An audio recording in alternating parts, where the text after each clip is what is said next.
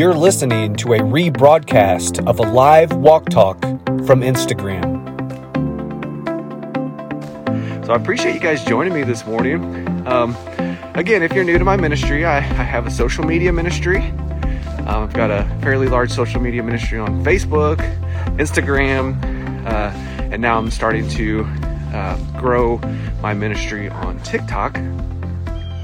My ministry is focused on Jesus. I want to help you understand who Jesus is, but I also want to help you understand who you are as a child of God. If we can get our identity down pat as children of God, everything begins to click.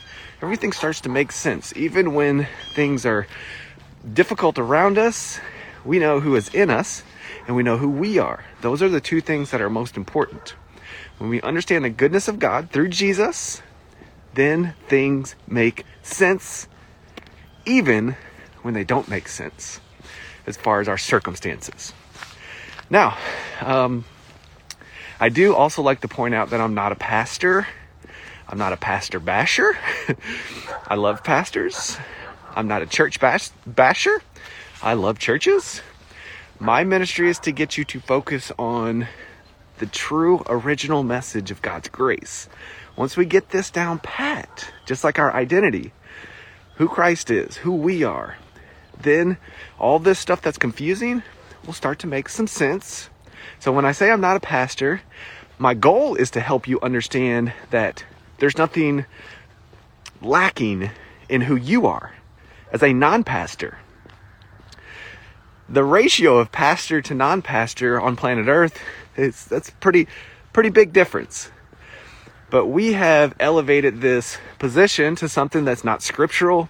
What we have made as the modern church, the position, air quotes, because the pastor position is not actually a position. We have made that something that it's not. So when we look at scripture and we see the word pastor, it's only used once in the epistles. It's used in the book of Ephesians, and it's listed as a spiritual gift. It is a shepherding gift. It is an overseer. It is somebody who's really good at leading groups. But just because somebody has that gift does not mean we are to replace them with Christ. Just because somebody has that gift does not even mean that they should be teaching. Some people have a teaching gift. Some people don't have a teaching gift. The pastoral gift is a shepherding gift. If you look at how a shepherd oversees sheep, not that we are the sheep of the shepherd, with the pastoral gift, not position, that doesn't mean that that person has additional knowledge that you don't have. That doesn't mean that that person needs to be checked in with for everything. Because at the end of the day, we are Jesus's sheep, not a pastor's sheep. The pastor position has been elevated to a spot that it was never meant to be elevated to. Okay? So when we think of our pastors, love them, respect them, but let's start focusing on Jesus and then have a relationship with the person who is the pastor. All right. Now, I also like to tell you I don't have any theological training. I don't have any seminary degree. But if we look at scripture, how many of them had theological training? How many of them had a seminary degree? Does this make sense to you? So a person who is brought up with the mindset of pastors are smarter than the lay Christian, people who have seminary degrees are greater, smarter, better, need to be doted on, need to be lifted up on a pedestal above lay Christians. We are all equal. We are all a body of believers. So I want you to have confidence in who you are as a person, as a child of God. And then you can enjoy whatever relationships you have, whether it's at what we've turned into our church, whether it's with whatever we've turned in that pastoral position to. Anybody, your spouse, your kids, coworkers, anybody. We got to get the focus back on Jesus and back on who you are. Those things matter. All right. And then what else? Some people like to know how old I am. I'm 40. I'm married. I'm a business owner. I'm just a regular person, just like you. lacking nothing because of Jesus. So as we learn and grow and we have different spiritual gifts, we're all one body, we're all building up each other's confidence, encouraging one another. That's really what the church is. Church is not a building. We've named it that. Okay? Now, let's get to today's walk talk. And I'm going to repeat this title. Let's see here.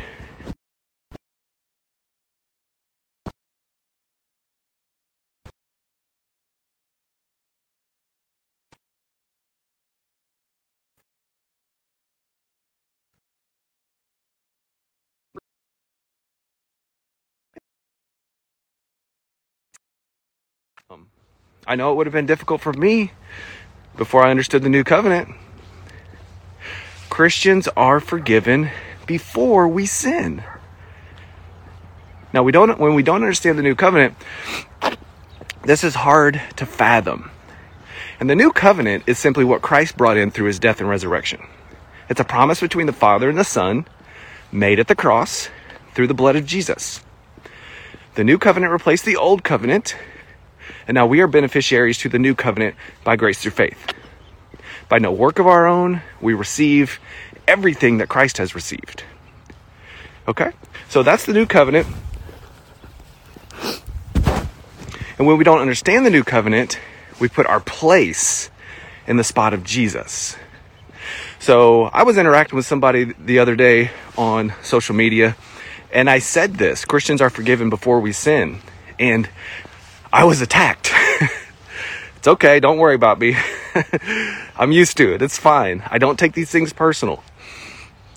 However, this person said, "You're telling me that if I murder somebody, I'm already forgiven?"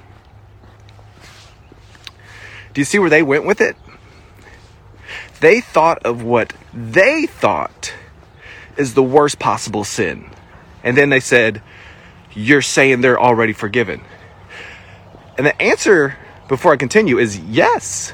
If you're a Christian, you're already forgiven before you commit any sin.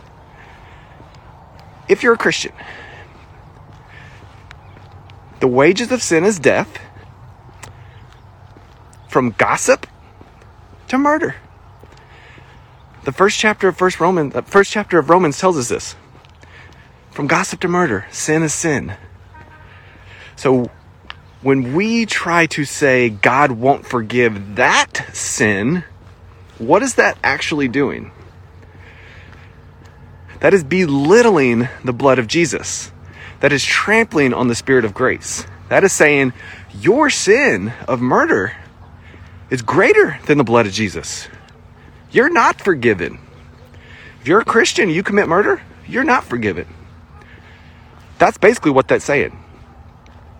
But when we're brought up in a repentance, works theology of repent continually to be forgiven, and then somebody says you're already forgiven before you actually change your action or attitude, this does not compute. This is hard for them to fathom. So it's going to create anger, which is what was coming at me, or it's going to create hypocrisy. We're going to belittle our sinful action or attitude. We're going to say, it wasn't murder, I killed them. It was self-defense, or I did this because, or I gossiped because, or I lied because, and then we try to justify it. Do you see that? This is why Paul told the Romans the wages of sin is death. Every sin. Every sin. We don't get to choose. So yes, we are already forgiven before we sin. So let's look at what forgives us. What is the only thing that can possibly forgive you? Blood. Blood. Hebrews 9:22 says, without the shedding of blood, there is no forgiveness. Blood. Why do you think Jesus had to die a bloody death? He could have been hung, could have been drowned, but he had to shed his blood. God requires blood for forgiveness, both before and after the cross. But after the cross, you are accessing the blood of Jesus. And how many times is Jesus shedding his blood for you when you sin? He's not. Hebrews chapter 1, Hebrews chapter 10. Both say he's resting just fine. So if you're going to be forgiven every time you sin, Jesus is going to have to pour out his blood again every time you sin. That's not going to happen. It's not going to happen. He's resting. He paid for your sin. You're forgiven. He can see the future. He has looked down the timeline of your life, and he has decided not to hold any of your sins against you. He's not bound by time. We are bound by time, space, and matter. He's not. So this time frame that we have, he can see past it. He knows what you're going to do, and he's already decided to forgive you. So if we look at a couple different rebuttals to this, some people will say, 1 John 1:9, if we confess our sins, he is faithful and just to forgive us. That's true for an unbeliever. So the first chapter of 1 John is an invitation for unbelievers to join us in fellowship with the Father and Son. If you start at the beginning of the chapter, it's an invitation.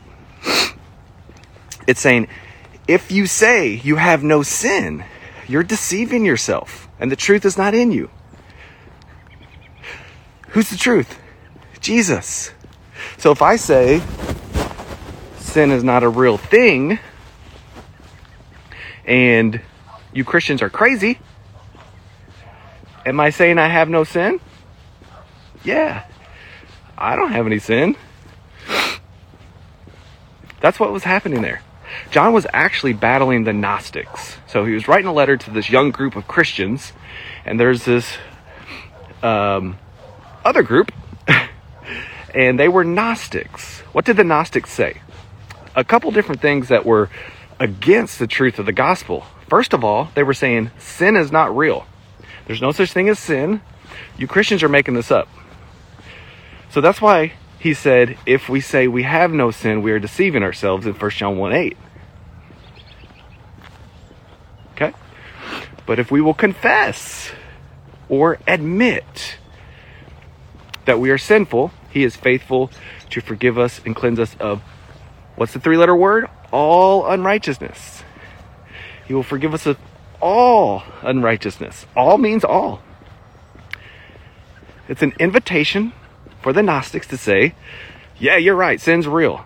I have sinned against God. I was born sinful. What's the second thing they were saying? The Gnostics were saying that Jesus would never have come in the flesh. Not like us. This flesh we have, they're saying Jesus was more or less a hologram. Why is that? Because they were saying something is wrong with our actual flesh, with our body. We see this today in our modern church. We see, I got to fight the flesh. And then we want to confuse the flesh, which is sarx, which is a separate entity altogether and does not describe our physical body. We'll say, yeah, our spirit and soul is saved, but not my flesh. That's what the Gnostics were saying. They were saying there's something wrong with your flesh. Jesus would have never come in the flesh.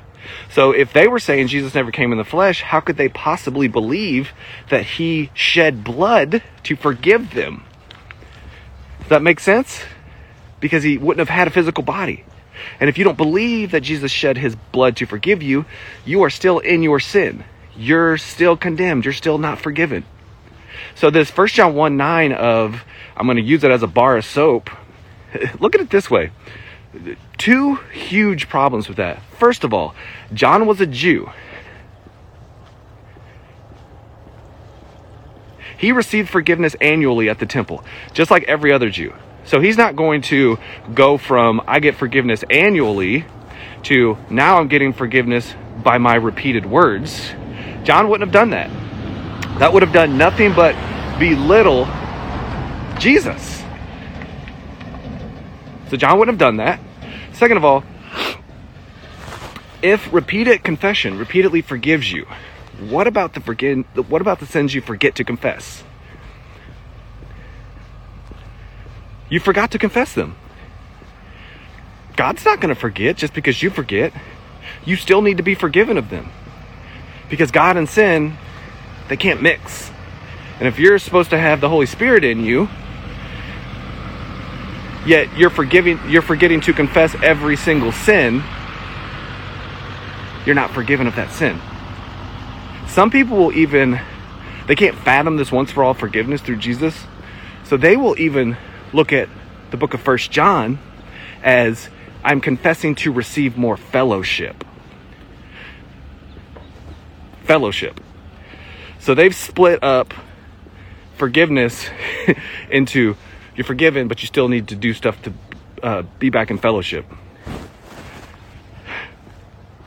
That does nothing but belittle the cross. That's saying you're still working to do something to get something from God, which is closeness. To God, fellowship and relationship is the same thing. You don't split them up. You have all of God or you have none of him. And once you have all of God, it's a done deal. You've received the Holy Spirit. This is the new covenant. This is the hope that anchors your soul. The promise between the Father and the Son, not you. So when we see the word fellowship in the book of 1 John, that is an invitation for the Gnostics who were infiltrating this young group of Christians to admit they were sinful, to admit that Jesus came in the flesh, and to join us in fellowship. Not, I got to confess so that God will come back, because then we're right back to a works-based righteousness of, I got to say stuff to get God to do stuff. Do you see that? Do you see how confusing that would be? So we have to come to the brass tacks of it all and just say, the cross worked. The blood of Jesus was hugely successful. I'm completely forgiven. So when I sin, I'm already forgiven. And I say this a lot, and this is just my personality, but I say this: deal with it. You have to deal with it. As a Christian, deal with your complete forgiveness. Deal with the fact that God will never forgive you again. Deal with the fact that Jesus died for your sins once, and he's not going to die for your sins again. Deal with it. It is how you deal with it that is going to dictate the peace that you enjoy. What are you going to do with that? What? Are you going to say, well, I'm going to wake up every day, I'm going to put God first? What are you going to do to put God first? What? We're right back to a works-based righteousness. Anything that you insert in the blank of putting God first is a work. You have to deal with the fact that he put you first. Again, these are hard thoughts. Especially with, the American dream being mixed in with the gospel. I'm all about the American dream. I'm all about working hard and being successful. But I have no right to take that same work ethic and then apply it to the gospel. I have no right to do that.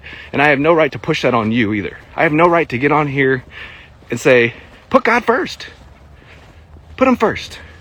You're telling me you can scroll through social media, but you can't stop to watch this video and pray for 5 people? You're telling me you can sit on TikTok for an hour and you won't get up and read your Bible? Put God first. Surrender everything. We are never told to put God first. Who was Jesus saying, seek first the kingdom of God? Those who thought they were actually doing that. The legalists. He put us first. He put you first. We're never told to surrender. I surrender all. We're not told to do that. We're not at war with God. He's not holding a gun to you and say, believe. He's saying, I love you. Believe. Receive this. And then afterwards, you're not repeatedly, I'm so scared. I'm submitting to you, Lord. I'm surrendering to you. It's a loving relationship. This applies to your complete forgiveness as well. I got accused the other day of, there's, in Satanism, there's a phrase that they say, I guess it's Satanism, do as thou wilt, because I was saying Christians should do what they want. We see what team you're on, McMillan. Do as thou wilt. And I looked that up and like, oh, okay. So I'm being accused of telling you to sin. Let me be perfectly clear with you. Sinning is not for you. The Holy Spirit who lives within you, as well as yourself, neither of you want to sin. But you have the ability to sin. So if I get on here and I tell you, behave, repent, confess, what am I doing? I'm stirring up that sin. I'm giving you new commandments. I could even be giving you old commandments. I could be giving you the law. And what does that do? That stirs up sin. The power of sin is the law. I tell you should do what you want so that you figure out what you want. That's why I tell you that. So if I say Christians, change my hand here. If I say Christians should do exactly what they want, do what you want. Wake up every day and do exactly what you want. This does not compute for somebody who doesn't know what they want. What do you want? What do you want? At the end of the day, you're going to lay your head down and it's all going to make sense. I didn't want to go off on my spouse. That didn't feel right. I didn't want to cuss out that telemarketer. That didn't go right. I didn't want to read my Bible because it was part of my Bible reading plan. And I had to. That didn't go right. Does it make sense to you?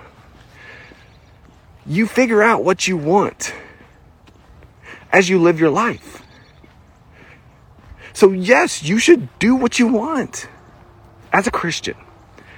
If you're an unbeliever, you're already doing what you want. But once you become a Christian, you get new wants. You get new desires. That person where you're like, oh my God, I'm never going to forgive them. At the end of the day, that's not what you want.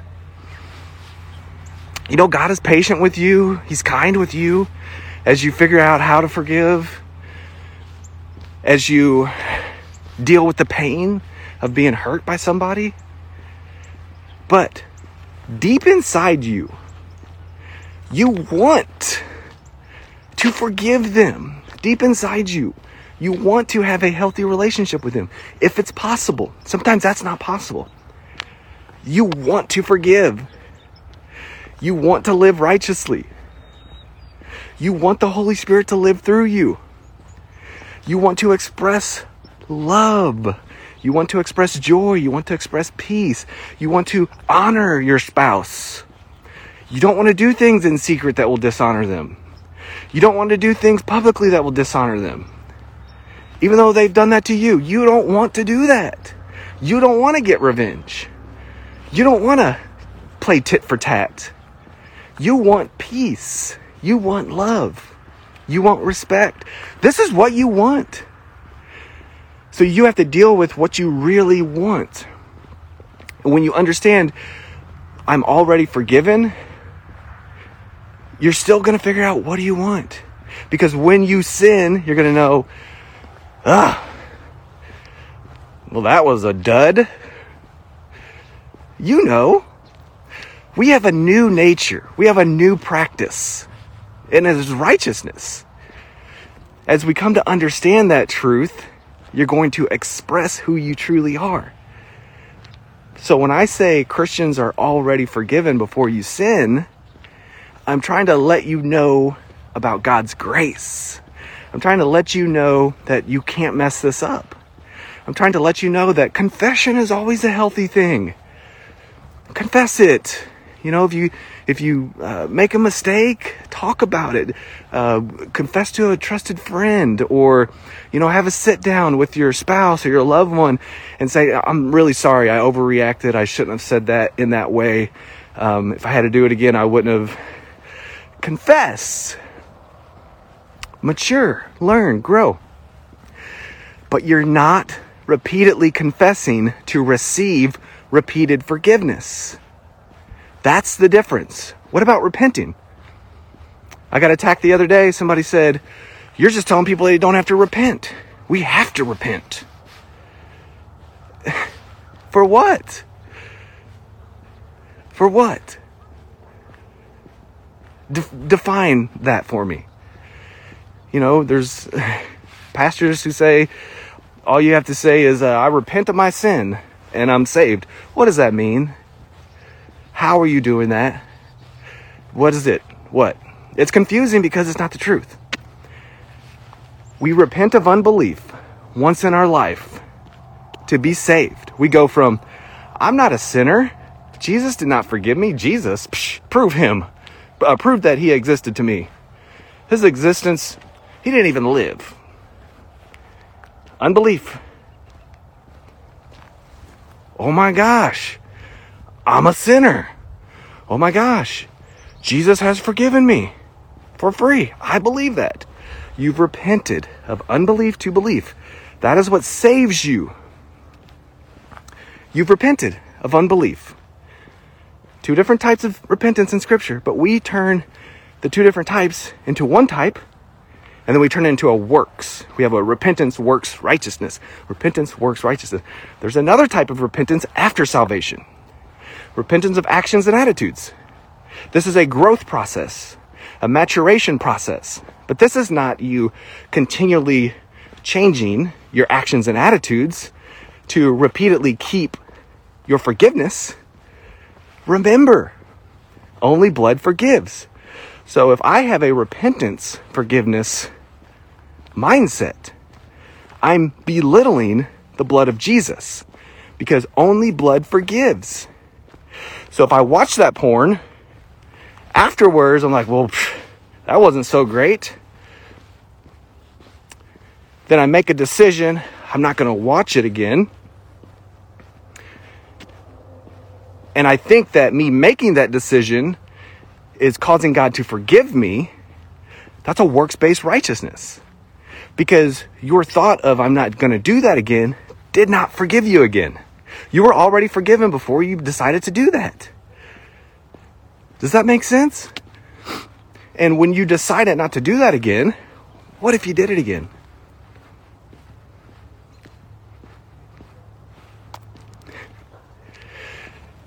That does not keep you saved. That does not keep you forgiven. So why should I stop watching the porn? Because God doesn't want me to view people that way. Because God doesn't want me to think of sex that way with multiple people and become addicted to fantasy. That's not God's design for sex. God designed sex to be between one man and one woman in the context of lifelong commitment. So if I indulge in being addicted to sexual fantasy, that's not going to set right with you. But if you look at porn every single day until you're 150 years old, as a Christian, you're already forgiven.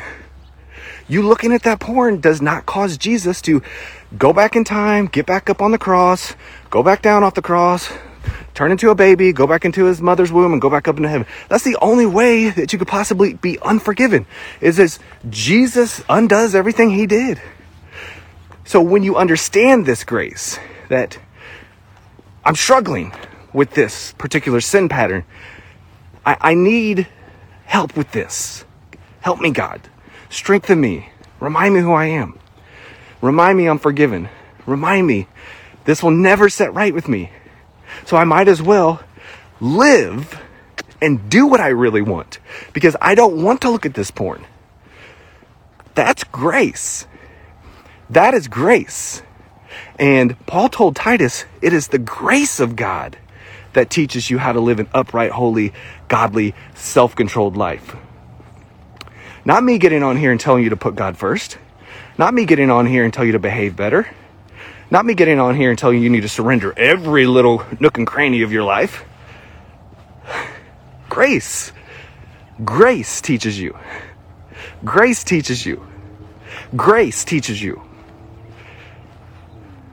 Grace. And who is grace? Jesus. Jesus. Jesus is grace. Grace is Jesus.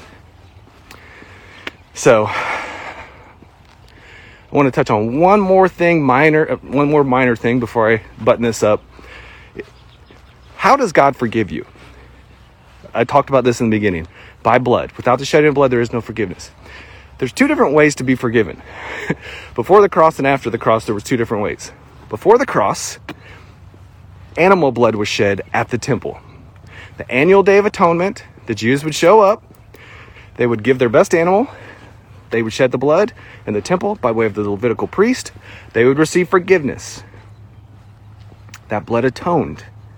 Atone means to cover. Atone is like a credit card. Put it on the books. Atone. All right? What did the blood atonement do? The book of Hebrews tells us it is an annual reminder. It's an annual reminder of their sins. So when they did that, they're like, gosh, I sinned a lot this year. Take my best prized animal. It's my most expensive animal. It's an annual reminder. Now let's look on the other side of the cross. What did Jesus' blood do? It didn't atone for your sins. Jesus' blood did not atone for your sins. Some of the older translations, we see the word atone a couple times in the New Testament. That's been updated because atone is not the proper word. Jesus did not atone for your sins. Animal blood atoned for your sins. Jesus took your sins away. Took your credit card, cut it up, shredded it. You're debt free.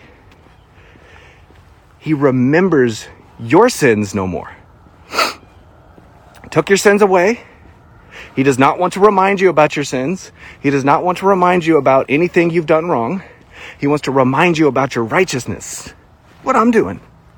He wants to remind you who you are.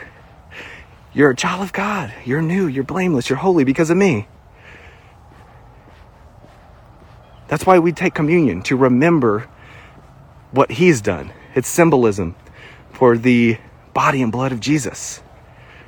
But we want to tell people they need to remember their sins and continually repent. We want to tell people that they have to continually confess and hear themselves say that again and again so they can be atone, take away, annual reminder. I remember their sins no more. Work. Be sure to go to the temple annually. Make that trek. Rest. I've already gone to the cross. I've gone to the real temple in heaven. I've taken care of your sin debt once and for all time. That's Jesus.